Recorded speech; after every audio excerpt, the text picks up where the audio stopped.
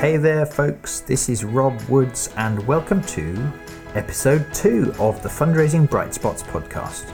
This is the show for anyone who works in charity fundraising and who wants ideas and inspiration for how to raise more money and make a bigger difference. And on today's episode, if you've ever felt frustrated that your charity spends loads of effort getting people to do a fundraising event of any kind, but then has too little success in actually inspiring people to stay in touch and support in other ways, then you're going to find today's episode really interesting. Because today we're looking at a couple of really strong examples of how it's possible to inspire event participants to sign up as regular supporters. It's an interview I recorded really recently with Andy King, who's now at Rays of Sunshine, but who used to work at East African Playgrounds, and there this strategy completely transformed their results. The number of people who sign up for a regular gift after doing an event went up from 1% to around 60%. And this initiative was a key factor in the charity's income growing threefold in just 3 years. The approach that Andy talks about led to growth in various areas of fundraising, including corporate partnerships and trusts, and obviously individual giving. But whatever kind of fundraising you do, I think you're going to find Andy's ideas really helpful. This episode of the Fundraising Bright Spots podcast is brought to you by Bright Spot Mastery Programs. So if you need to increase income in corporate partnerships or major donor and trust fundraising, these programs will help. As well as the advanced strategies you learn on the training days, you receive one-to-one coaching to help you put those powerful techniques into practice. To find out more about the Corporate Mastery and Major Gifts Mastery programs, head over to brightspotfundraising.co.uk. So hello and welcome to the podcast. Andy King, can you hear me? I can indeed. Hi Andy, welcome to the podcast. Thanks for making time to chat to us. So you and I have had a decent couple of chats recently because I was really curious about a particular approach you've taken to event fundraising and relationship fundraising, and I really wanted to share that story with the listeners to the podcast. But before we get into that, I think you've moved charities recently and you're now at Rays of Sunshine, is that right? Yes, that's correct. Yeah. And how long have you been there? A calendar month today. Oh, okay, good. So it's really, really new. But before that, I think you've worked in fundraising for 3 or 4 years, mostly at East African Playgrounds. Do you want to give me the short version of that journey? And then after that, we'll get into quite what an amazing difference happened in the income of East African Playgrounds across those 3 years, because that is especially why I wanted to pull out the technique you were using. But yeah, first up, kind of, what's the brief version of your journey so far?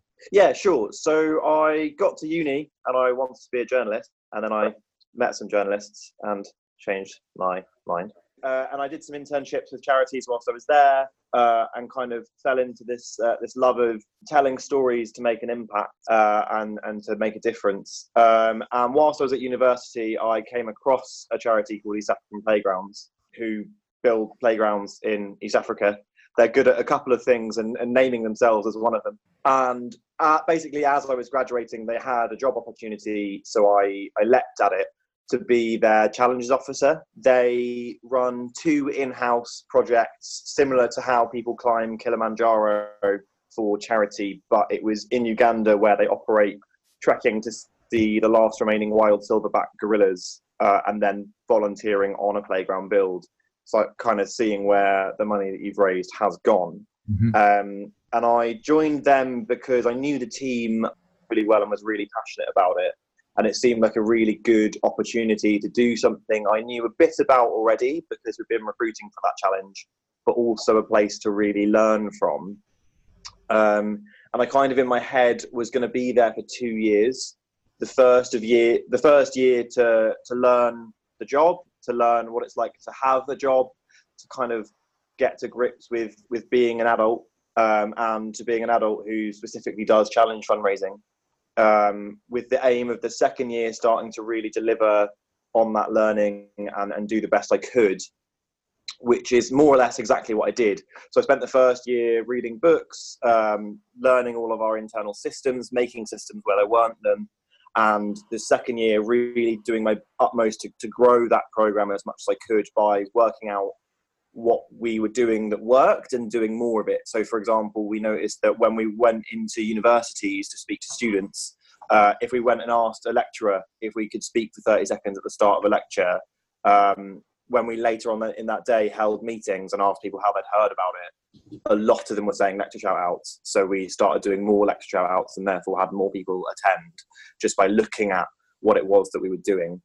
One of the big things is that for small international development charities, getting people really passionate about your work is actually something quite difficult to do, because it's often not something that people can see and isn't necessarily something they can relate to. So for us, taking hundreds of students out each year to literally see the work and the impact firsthand and letting go of that seemed completely crazy. So I knew that we just needed to find something that people would want to do. And I looked at the approaches we'd taken in the past, because it wasn't the first time we'd ever tried to fix it. But ultimately what we had been doing in the past is just a standard ask of, can you start giving us money, please, on a regular basis, without really considering who they were or why they might want to do that. So some important context is that a lot of the challenge participants that we took out as students, and so disposable income isn't necessarily something they have. And a really important point that I think I came across in this form of fundraising is that whether or not a student can afford something and whether or not a student thinks they can afford something are quite different questions, in that most students probably could afford to give a charity £5 a month, but they don't think they can. And so it's unlikely that you're going to convince them to do that. And the fundamental approach that I took was kind of a mass participation approach of, it would be better to have more of a lower amount than very, very few big amounts, in that we were asking people for £5 a month and there was less than a 1% uptake. So what we did was we just completely dropped that ask to be £2 a month instead, on the basis that not only could students afford that, but they knew that they could afford that, and saying that they couldn't was a big statement to say. And then we made sure that they had a reason to give as well.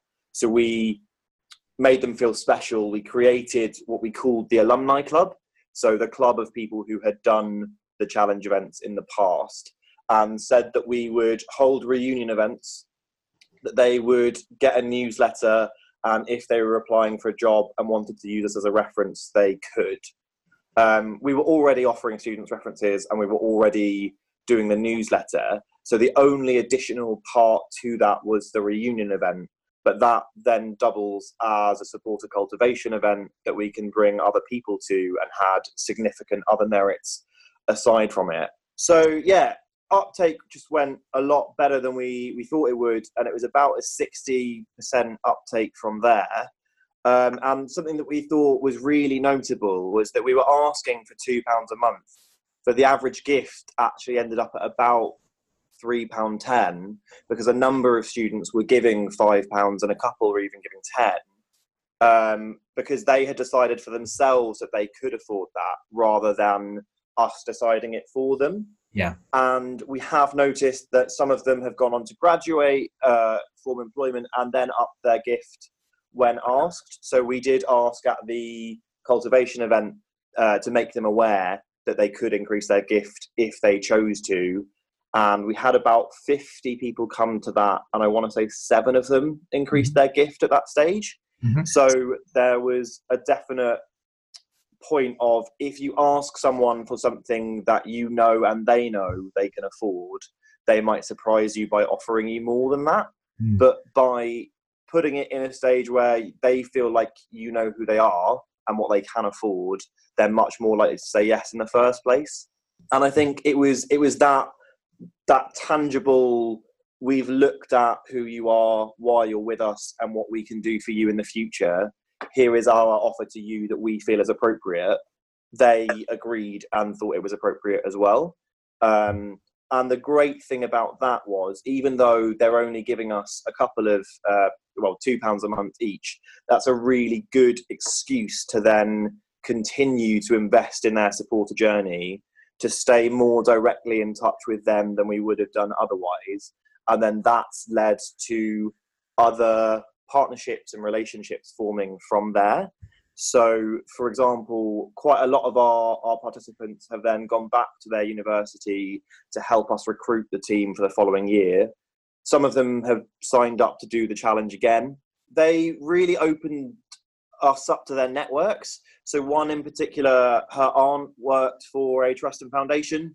So they introduced us to that family trust, which has already led to a grant and a really decent relationship with that funder. I was the first corporate partnerships person that East African Playgrounds had ever had.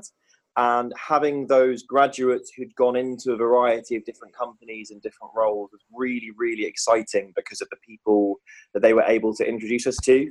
As I said, I was the first partnerships person. I was the first person focused on new business. And the first pitch that East African Playgrounds ever did to a corporate partner was to Mars, because we were able to get in through their graduate program. Mm-hmm. So it really did open a lot of different doors to us, so that we were able to build our corporate program basically from within companies, within young talent. And it led to some really exciting propositions, and also a really great chance to get opinions on, for example, a charity championship package based on opinions from people who might then go on to be charity champions. So it was really a useful resource that we could justify spending the time on, because they were giving us a regular gift. Mm. So what I'm hearing is, step one, just keeping a relationship with these people at all. It wasn't even mostly about the huge income that would have come from those £2 a month. It was staying in touch at all, and quite deliberately treating them as part of your family, fully vested in your cause and your mission, rather than out there someone who might give us money. And so much of these other strengths of your approach comes from we're all in it together, and them feeling that. So then, of course, they are doing these extra things because they're not helping you per se, they're helping the mission. Yes, exactly that. Yeah. And I think it does require quite a joined up approach from a fundraising team, of being willing to hand over a previous event participant to the new business person, for example.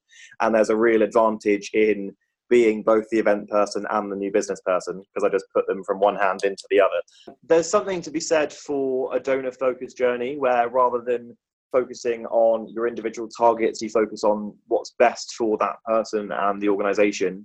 And it's really, really beneficial to make an event participant or a corporate individual a friend of the charities rather than a friend of the fundraisers. And that can be really powerful to move people forwards. Mm. Yeah, so there's so many of these details I'd love to pick up on, but top line, it sounds like East African Programs now does have successful corporate fundraising going on, where before it didn't at all. And my sense is that wouldn't have happened had it not been for this holistic approach to keeping relationships quite deliberately with the people vested in your cause.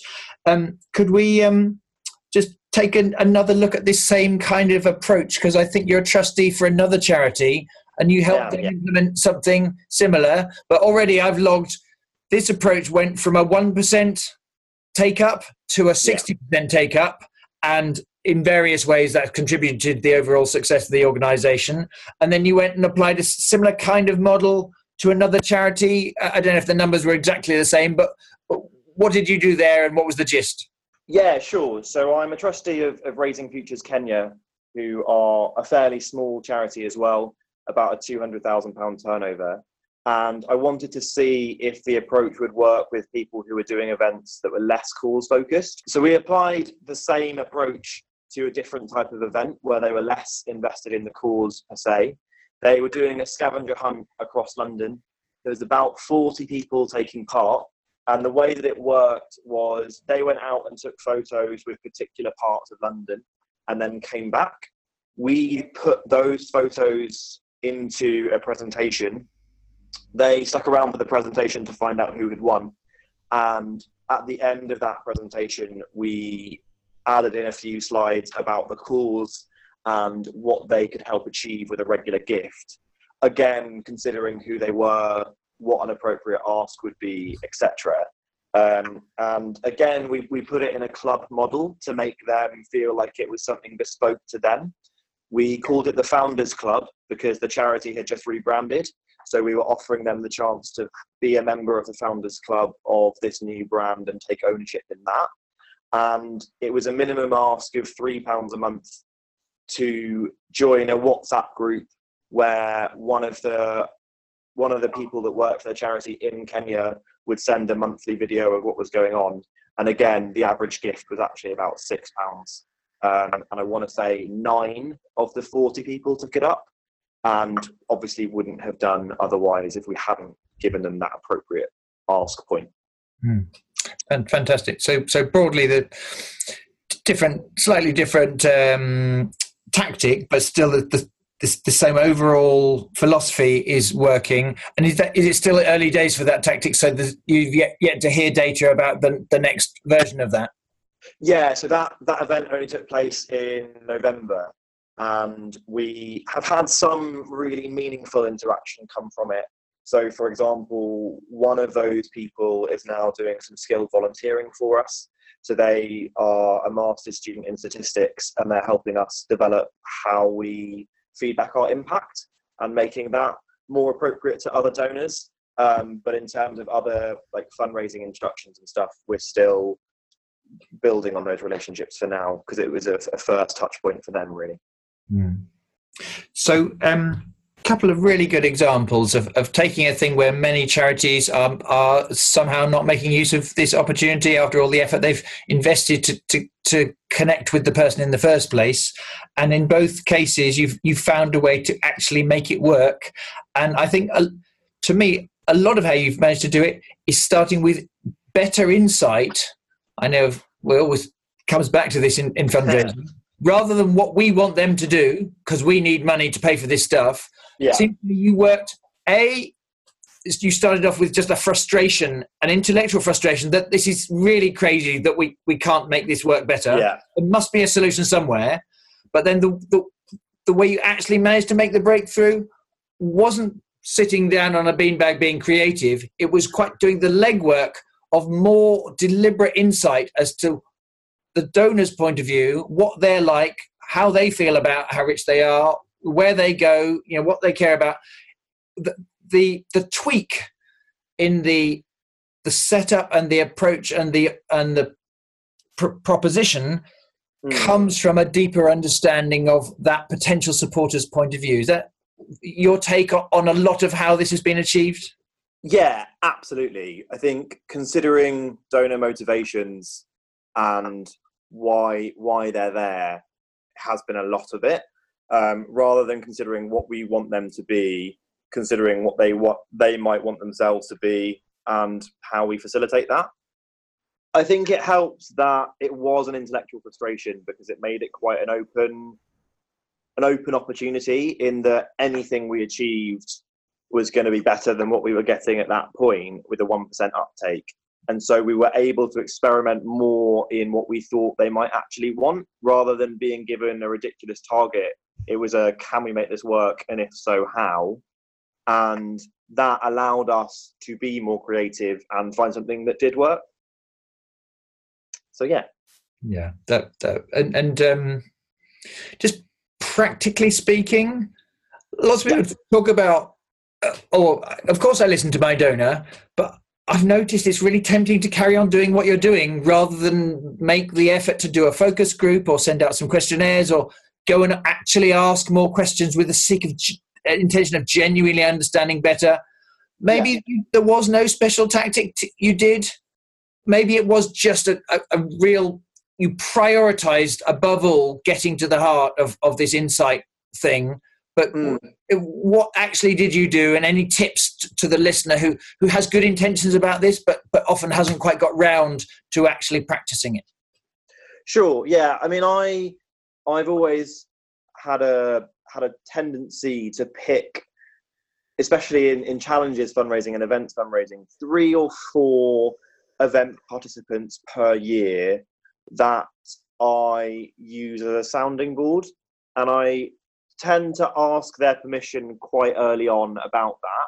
When I seem to click with them intellectually, when I have a better relationship with that person because they're particularly engaged, I basically ask them if they would mind offering me their opinion a couple of times throughout the year, and then speak to them directly rather than necessarily my colleagues. Because a lot of the time, if you want to know what a donor wants, you shouldn't ask someone else what they think a donor wants. You should ask the donor. And by having 3 or 4 of them, ideally from different places and different backgrounds, you get quite a good cross-section.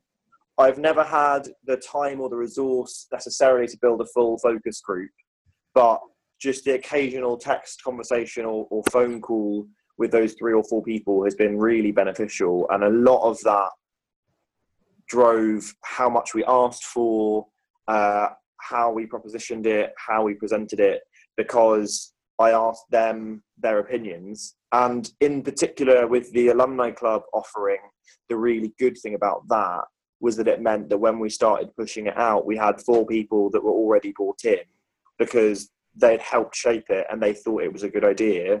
So they were then willing to speak to their peers that they knew about the fact that they'd helped shape it and were proud of it.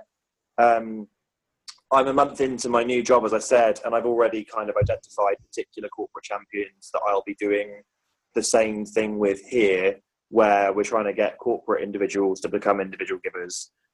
You need their perspective, and I think it's quite easy to tell yourself that you have it and that you know what your donors want, and therefore you shaped it around that. But it's very easy to take a donor start point and get somewhere else quite far away, whereas involving them in the shaping of that product is the best way to keep it actually what they want it to be in a regular check-in. I think it's quite easy to ask other people who you think know donors what donors want, rather than going directly to the supporter themselves. But it really does help, and we're working on that with corporates now as well. Yeah, and so much of the strength of your approach, I think, comes from the instinct and the courage to open up your doors and see these other people as just as motivated in this mission and being part of this family, trying to help this important outcome be achieved, rather than a them and us, however worthy them might be when they give us their money. Many charities really, there's this massive wall between us and them. And this last example you've just given me gives me a sense of a philosophy that is, we're all part of this mission, and many charities don't make use. They're not open and transparent, and therefore they really miss all this amazing opportunity in involving others outside the charity. Yeah, definitely. So, Andy, thank you so much for talking us through your approach and those couple of key stories that bring to life how this relationship fundraising approach has really helped in those couple of contexts. If people want to find out more or connect with you, do you have a Twitter account, or could people contact you on LinkedIn? Yeah, absolutely. Either of those is fine. I'm on Twitter at Andy King Raising, and I'm on LinkedIn as Andy King. So yeah, do feel free to reach out at any point. Fantastic. So thank you for talking us through those examples. It's massively helped me, and I hope the listener as well will be inspired to keep plugging away with some of the principles that have worked so well for you so far. I look forward to seeing what happens in the next chapter for you at Rays of Sunshine, and maybe we could catch up again at some point to find out what's going on. But for now, thank you so much for your time today, Andy. Thanks so much, Rob. So there you have it. As you can see, Andy's examples give us lots of food for thought for how truly seeking to understand our supporters' perspective and acting on those insights with a little bit of creativity can make a huge difference to your fundraising results. If you'd like to follow up on any of these ideas, do check out the show notes on our Bright Spot fundraising website, and I'll also put a link in there to the East African Playgrounds website so you can get a sense of the great work that they do. If you're curious about any of the in-house training courses, one-to-one coaching or mastery programs that we offer, then again, all of that information is on the brightspotfundraising.co.uk website. And if you found today's episode helpful, please do spread the word by sharing it with your friends and colleagues. And secondly, we've got lots more great Bright Spot stories and strategies coming up in the series, including an episode on how to grow your resilience, another one on punching above your weight in corporate partnerships, another one on how to grow your community fundraising, and lots more. So if you don't want to miss out, please do subscribe to the podcast today. Thank you so much for tuning in today. Best of luck applying any of the insights you took from today's episode. And until the next time, enjoy your fundraising.